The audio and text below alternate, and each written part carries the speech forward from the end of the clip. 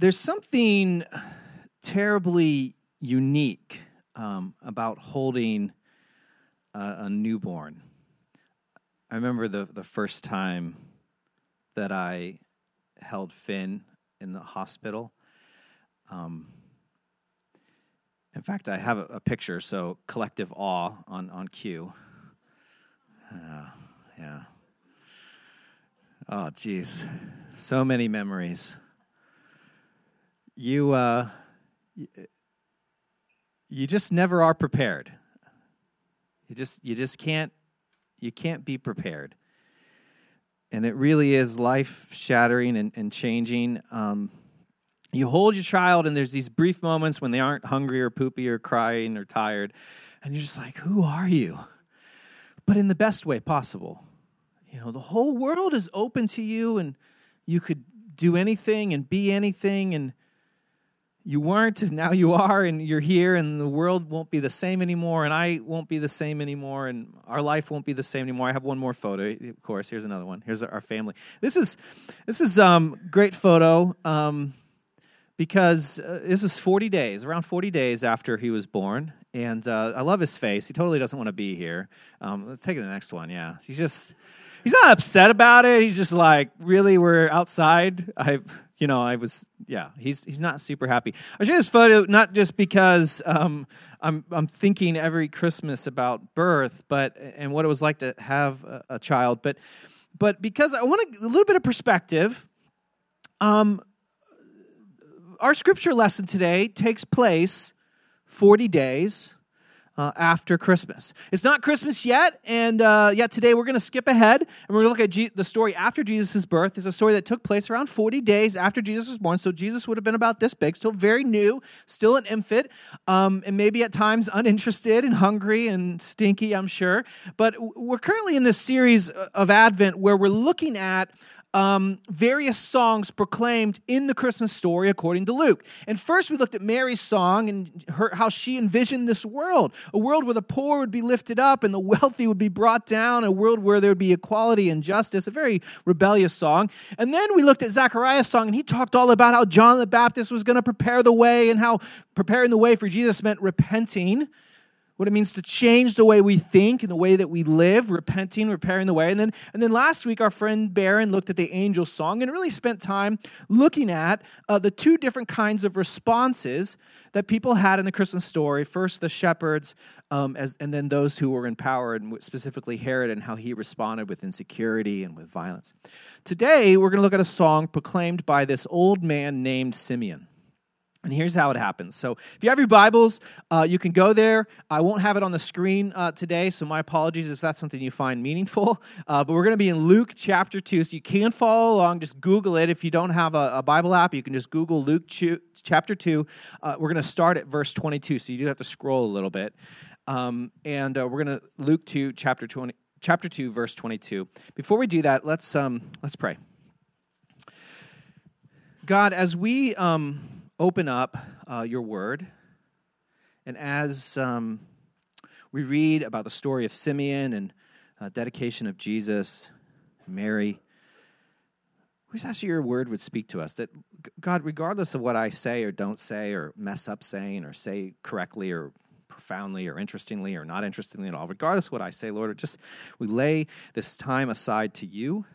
We ask that you would use it, that you would lay on people's hearts what it is they need to hear, and that you would speak to us in this moment, that we might be all the more prepared to celebrate what Christmas is all about. We give you all the praise and the glory. Amen.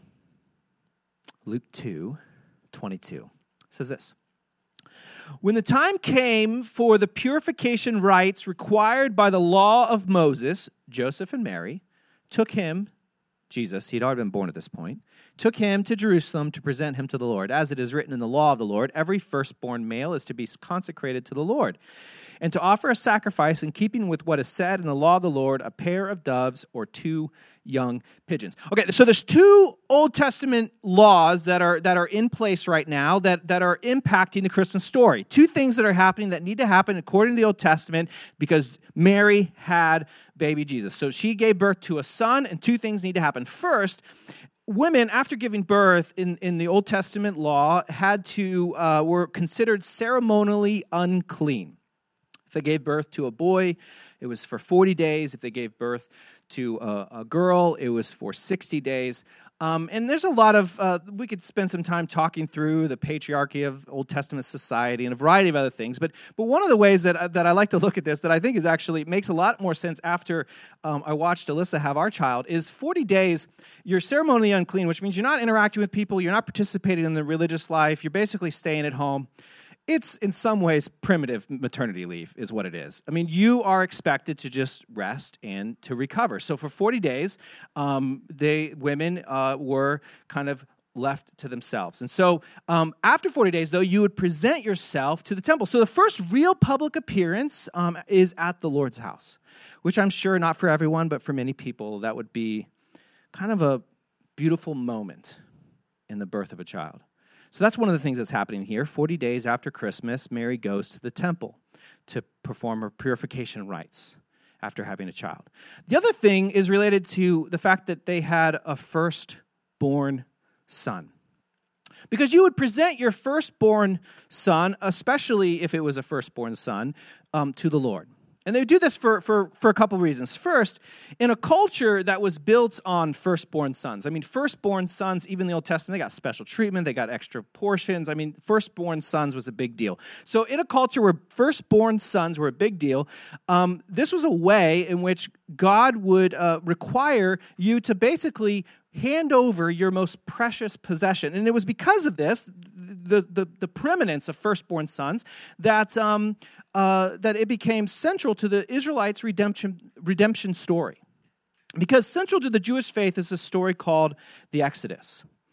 There's a lot of renditions out there where you can watch or read about the Exodus, but part of the Exodus story is the people of Israel were enslaved in Egypt, and God is going to let his people go. And he has to convince Pharaoh. And so he convinces Pharaoh with violence. He sends plagues. He turns water to blood. He sends frogs and locusts and all of these sorts of things. And it doesn't convince Pharaoh. None of it's bad enough to convince Pharaoh until the very end, where he does the last one, which is he's going to take the life of every firstborn son.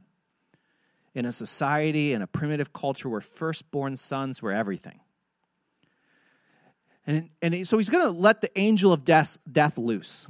And the angel of death is going to roam around Egypt, and the angel of death is going to snatch up the life of every firstborn son. But the angel of death isn't allowed to go into the houses that were marked with blood from a lamb on the doorpost.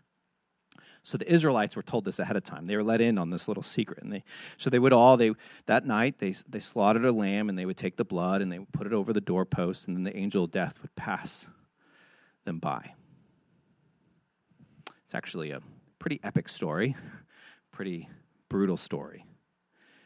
But as a way to remember this story, the Exodus, and other stories like it, stories like Abraham and Isaac, another firstborn son story where he was about to lose them, they would do this rule. And it was a pretty simple rule. You would give your firstborn son to God.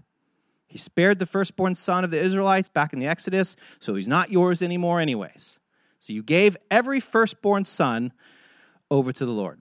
And this is the principle in most of the Old Testament. You gave the first of everything. You gave your firstborn son, you gave first 10% of your crops, you gave the firstborn of your cattle. Like, this was just the Old Testament rule. People complain nowadays about tithing and giving a little bit of your money. Like in the Old Testament, no. Whatever was first that you got, firstborn son, first crops, first cattle, whatever, it belonged to the Lord. Numbers 8:17 says it like this: every firstborn male in Israel, whether human or animal, is mine.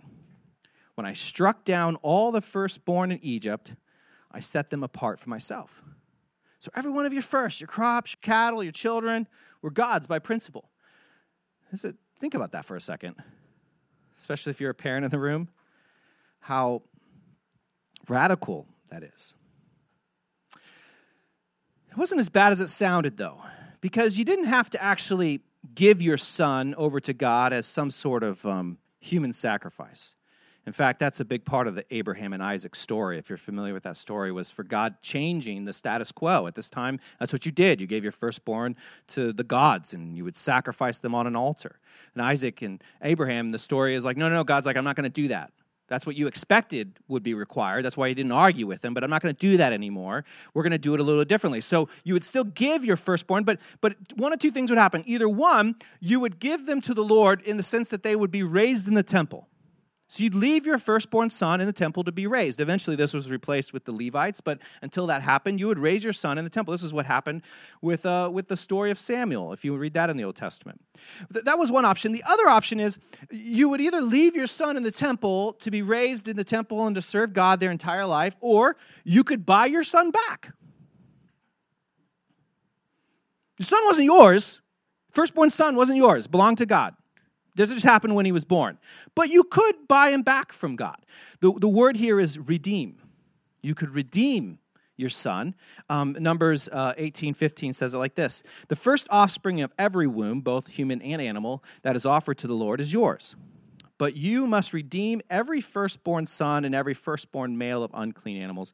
When they are a month old, you must redeem them at the redemption price set at 5 shekels of silver. So let me explain. Basically, every firstborn, male, female, of any animal, of any human, belonged to God, but you got to keep them all except for the son because of the whole Exodus story. You didn't get to keep the son. But you could buy the son back for silver. So your first son belongs to God, and you buy them back. God has them go through this process. Think about this. This religious, it's not really a part of our faith anymore. We don't require your firstborn anymore, friends, so you're welcome. But imagine if we did. Your firstborn, my firstborn happens to be a son.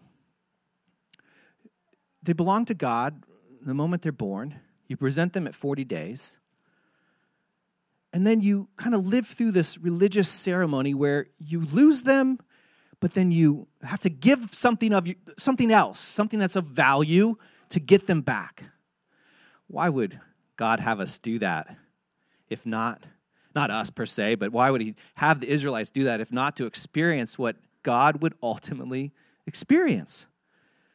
We are like the firstborn of God, and we have been sold from the moment we were born to darkness and evil, and we don't belong to God anymore, and God would have to sacrifice more than silver to redeem us, to buy us back. And so every Israelite parent would know what that felt like in the smallest of ways. Well, not in a very small way, in a very profound way.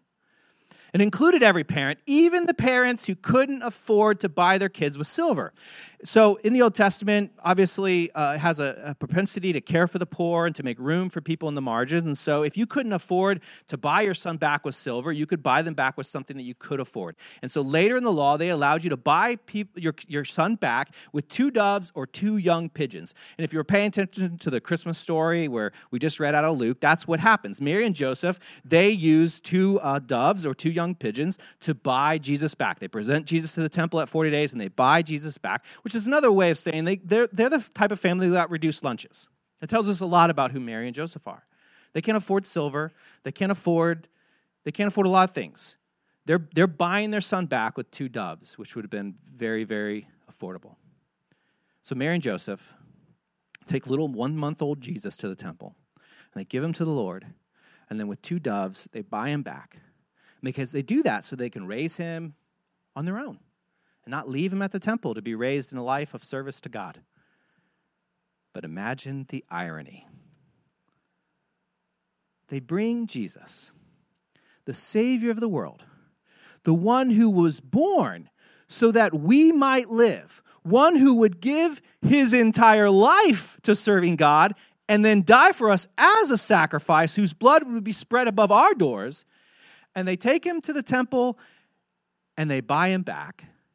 Ironic, because he would truly and perfectly give himself to God, the firstborn of creation, given as a sacrifice, not symbolically or even metaphorically or even religiously, but literally in a brutal and painful way at the hands of the world's most violent. And Luke doesn't hold back on this irony. In just a couple of verses later, he tells the story of Mary and Joseph who are traveling. Later, Jesus, it's one of the only stories we get of Jesus when he's younger, and Jesus turns 12. I was 12 once. We have probably some families with 12-year-olds. They're special, aren't they? I was special as a 12-year-old. Jesus is 12, and they're traveling. They had gone back to Jerusalem by the time Jesus was 12, and they had gone to this festival, and then they're headed back home because they lived up north, and they're heading back home. They're heading with a whole caravan of people. Everyone would go down. It was this, they were carpooling before there were cars, and so everyone's traveling together, and they just assume that Jesus is wandering with some of the other relatives and friends and neighbors, and they lose track of Jesus. They don't know where Jesus is. Mary and Joseph lost the Savior of the world in a crowd walking along the road. And so they freak out, and they go back to Jerusalem. They look for him, and they find him where? At the temple. And Mary says in Luke 2:48, his mother said to him, "Son, why have you treated us like this? Your father and I have been anxiously searching for you," which is how we still talk to 12-year-olds. And look at Jesus' response. He says, "Why were you searching for me?" He asked. "Didn't you know I had to be in my Father's house?" And at that point, he's not like any 12-year-old I know. He says, "Didn't you know that I had to be at my Father's house?" In other words, parents, you dedicated my life at the temple, and you bought me back. You redeemed me so I could live with you and live a normal life, but I'm not going to live a normal life. You should have just left me at the temple. That was my destiny. Jesus' story starts with Mary and Joseph redeeming their firstborn son. And Jesus' story ends with God using his firstborn son to redeem the world. It starts in a temple where his life is dedicated to God, and it ends near a temple where the temple curtains are torn, where his life is offered as a sacrifice, buying us all back. And it's in this first temple, when Jesus is dedicated, that we meet Simeon. And hear his song. So let's pick the story back up. Luke 2:25, if you're following along. He says this, "Now there was this man in Jerusalem called Simeon who was righteous and devout, and he was waiting for the consolation of Israel, and the Holy Spirit was on him. It had been revealed to him by the Holy Spirit that he would not die before he had seen the Lord's Messiah. And moved by the Spirit, he went into the temple courts. And when the parents brought the child Jesus to do for him what was custom of the law when they're going to dedicate him, this is what happened. This guy, he had spent his whole life waiting for the day God would send the Messiah. And God would make all things right. The Old Testament often talked to people who were like watchmen, not the show, but like watchmen on a tower, on a wall, and they would be watching the fields and the horizon, and they would be waiting maybe for the king to come home, and so it could be a good thing, or they'd be waiting for enemies, and their job was to watch and to look, and if they saw something, go tell everyone else, make an announcement. The Old Testament prophets talked to the people of Israel as watchmen waiting for God to do something. Isaiah 62:6 says it like this, "I have posted watchmen on your walls, Jerusalem. They will never be silent day or night." They keep telling us what they're seeing. They keep talking about what's coming. Jeremiah 6:17 says, "I appointed watchmen over you and said, listen to the sound of trumpet, but you said, we will not listen." This was one of the problems of Israel, one of the problems we have. There were these watchmen. They could see what was coming before other people could see it because of their vantage point. They're up high, they're on the border, and metaphorically, they could see what was coming. Maybe they're prophetic, whatever, and they would tell people what's coming and what's going to happen, and the people wouldn't listen. He said, "I will set for you people who will watch and wait for what I'm going to do next." If you're not sure what God is up to and you're not sure what's going to happen next, find yourself someone who has that gift. They'll help you see, but you better listen to them. For they will see what's coming before anyone else. Simeon was a watchman. And he felt in his spirit, God say, you just keep watching and you just keep waiting. And don't give up until you see what you've been waiting for. And he waited for the Messiah to be born. And one day he could sense, and somehow he would, before anyone else, he wandered to the temple. He didn't work in the temple. He maybe didn't always go there, but he goes to the temple to see what's happening. And then he meets Mary and Joseph. And Luke 2:28, he says, Simon took him in the arms. I'm hoping only after asking Mary's permission. We don't have that context, but hopefully. And he takes Jesus, and it's like this, Simba, Lion King moment. And he holds him, And he looks at Mary. You know, you can almost imagine, he's like, Mary, did you know that this little baby would save our sons and daughters? And Mary's like, yeah, I know. I got an angel before anyone else got one. I'm 100% aware of what's happening here. The side note, the song Mary, Did You Know is the best Christmas version of what we call mansplaining. And now, for the ladies in the room who don't know what mansplaining is, I stole most of those jokes from somebody. Simon, he's holding Jesus. And it's here that he gives us another glimpse into what's coming. This life that could be anything. New and fragile, and he's a watchman. He's waiting. He's watching, and here's what he sees coming on the horizon. Luke 2:29-30 says, Sovereign, this is his song, his psalm. Sovereign Lord, as you have promised, you may now dismiss your servant in peace. He says, I'm ready to die. This is the last thing I've been waiting for. We almost get this picture, we're not for sure, but we get this idea that he's older, that he's been waiting his whole life, and now he's just like, I'm ready. This is the thing I've been holding out. He says, you may dismiss your servant in peace, for my eyes have seen your salvation. God, my job as the watchman is done. For I've waited and now I've seen. It reminds me of Psalm 121, verse 1. It says, I lift my eyes to the hills, for where does my help come from? My help comes from the Lord who made heaven and earth. There's this scene in Lord of the Rings where they're under siege and under attack, and they don't think they're going to make it much longer. I think it's in the second book. And they're hoping that their help will come. And there's this point where when all seems lost, they look up to the hill, and there's Gandalf, he's the white, and the entire army is ready to assist coming over the hills. Simon has waited until he couldn't wait anymore. And now he holds the Savior of the world. Where does my help come from? And it'll come from you. I have seen my salvation. It's here. And all he had to do was wait for it. All of his life.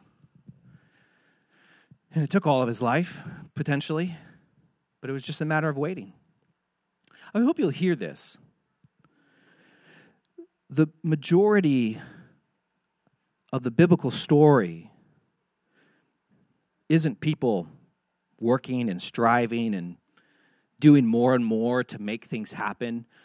The majority of the biblical story is them waiting. Just waiting. Waiting for God to show up.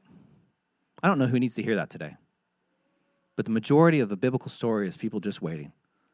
Being faithful where they're at, being faithful while they wait, not taking their eyes off of the hill from where their help might come from, not leaving their post, but waiting and watching with anticipation. Simon, he waited not passively, but actively, waiting and watching, keeping his eyes on that horizon.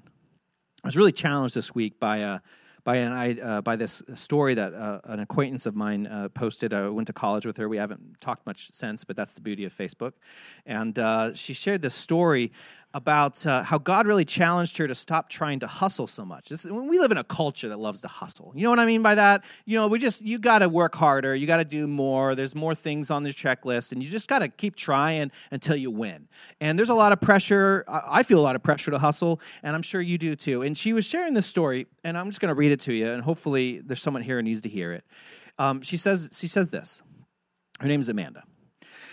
Amanda says, in the fall of 2018, I remember watching Fixer Upper for the first time. Anyone seen Fixer Upper? Chip and Joanne, they became kind of celebrities. If you haven't seen it, it's a good show. She says, I remember in 2018 watching it for the first time, and I remember thinking how in that first season, Joanna was around 35 years old. That's the main character in the show. And she had no idea how much her life was about to change.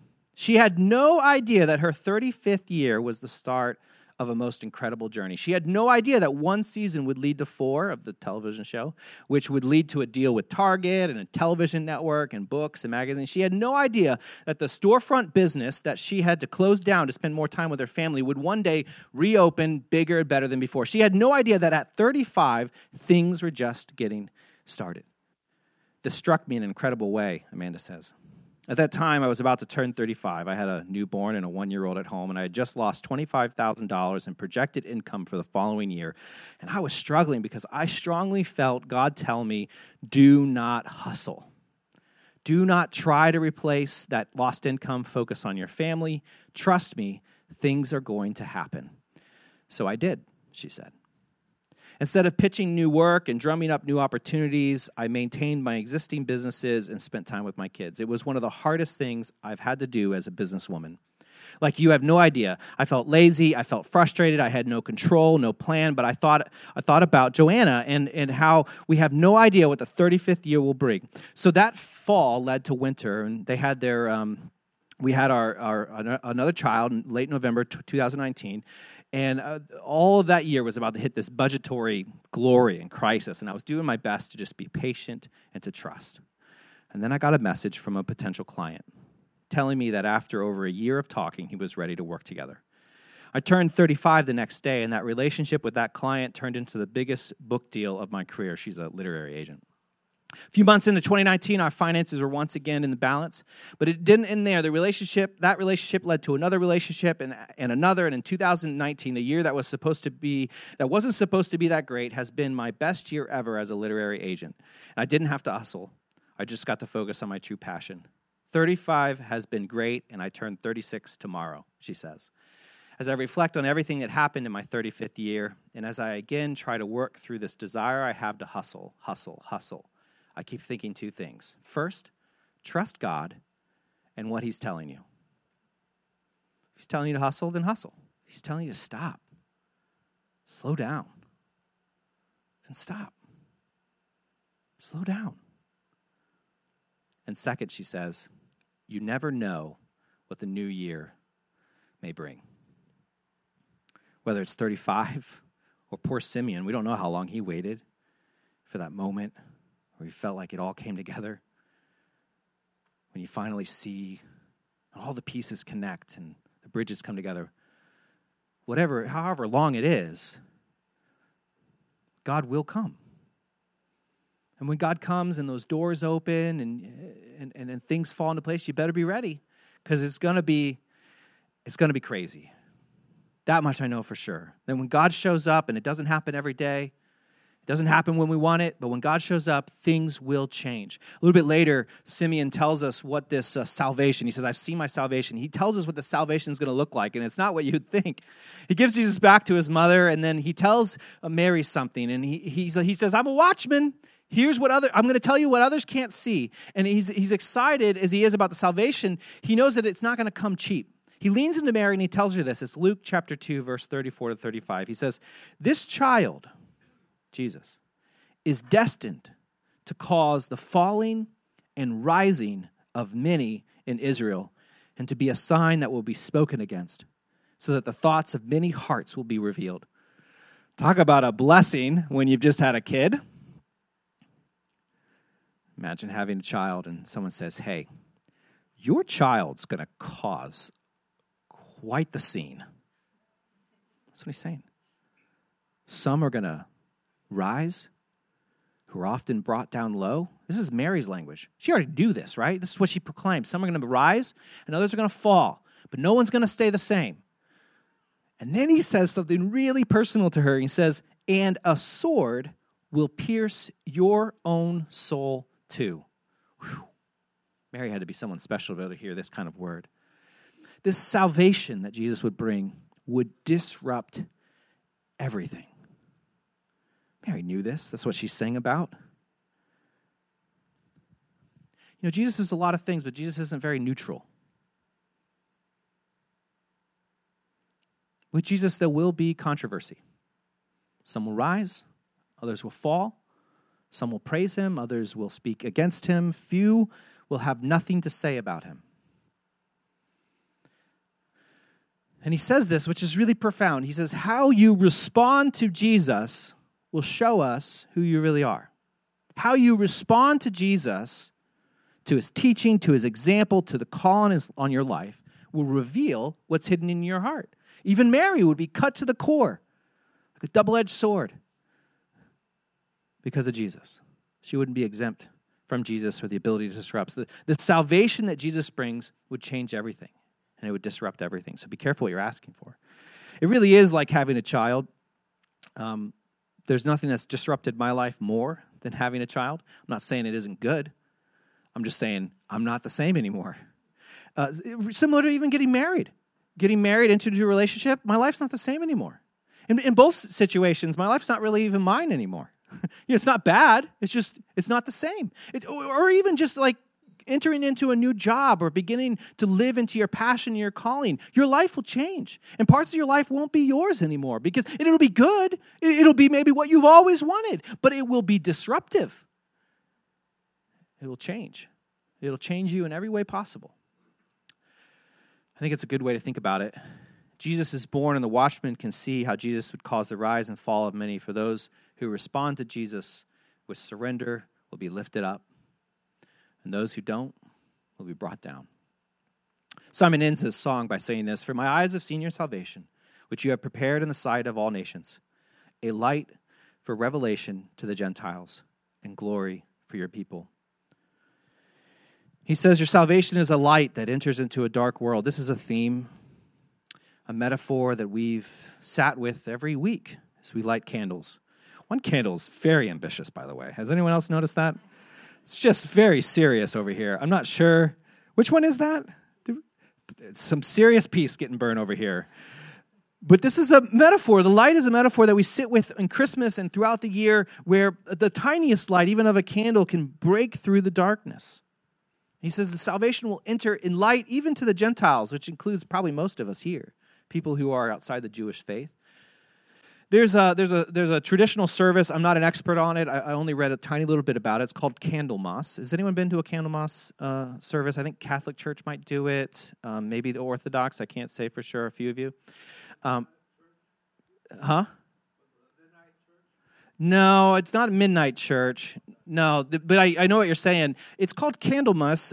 Candlemas, like Christmas was a Christ Mass. Mass was a word for worship. Well, Candlemas is this other word, and it happens 40 days after Christmas. So I think this year it's happening sometime in early February, late January. And it's a service that in the early church, there's some writings that suggest it was bigger than Easter. We probably I didn't even know about this service, but it's based on Simeon's song. It's based on this presenting Jesus to the temple and being brought back and the purification of Mary and all this sort of stuff. And then Simeon's song where he says that this light is entering the world for all the Gentiles. And so traditional churches going back to the first century of Christianity would celebrate Candlemas 40 days after Christmas. And it's this really beautiful service. It's similar to our Christmas Eve service. In fact, we're going to pull some metaphors from this service this year. But one of the things that makes it unique is instead of, if you've been to a candlelight Christmas Eve service, you come in, we do the whole service, and at the end, we dim the lights, and then we start passing the light around, and it fills the room. Well, Candlemas works sort of like that, except for everyone starts outside. And it's dark, and it's night, and it's probably still cold. And everyone lights their candles, and the church is dark and empty. And then almost like a marching parade, they progress into the space, filling the space with light. On Tuesday, we'll do something similar. We'll be in our seats already, but our Christ candle in the center will be in the back, and it'll be lit when the room is dark, and it'll be brought into the space. Jesus was brought into this world to bring light, to overcome the darkness, to push it back. It's disruptive. It'll change us. And I hope it changes you. I'm going to invite the band to come up and invite you to pray with me.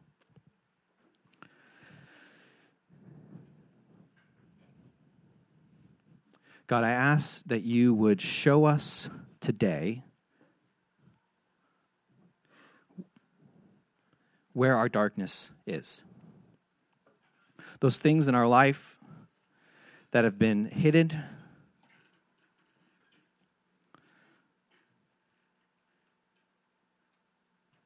those things in our life that we don't want to talk to anyone about, that we're scared of, that we're holding back, that your light would come and enter us and illuminate and show us and convict us or comfort us and change us.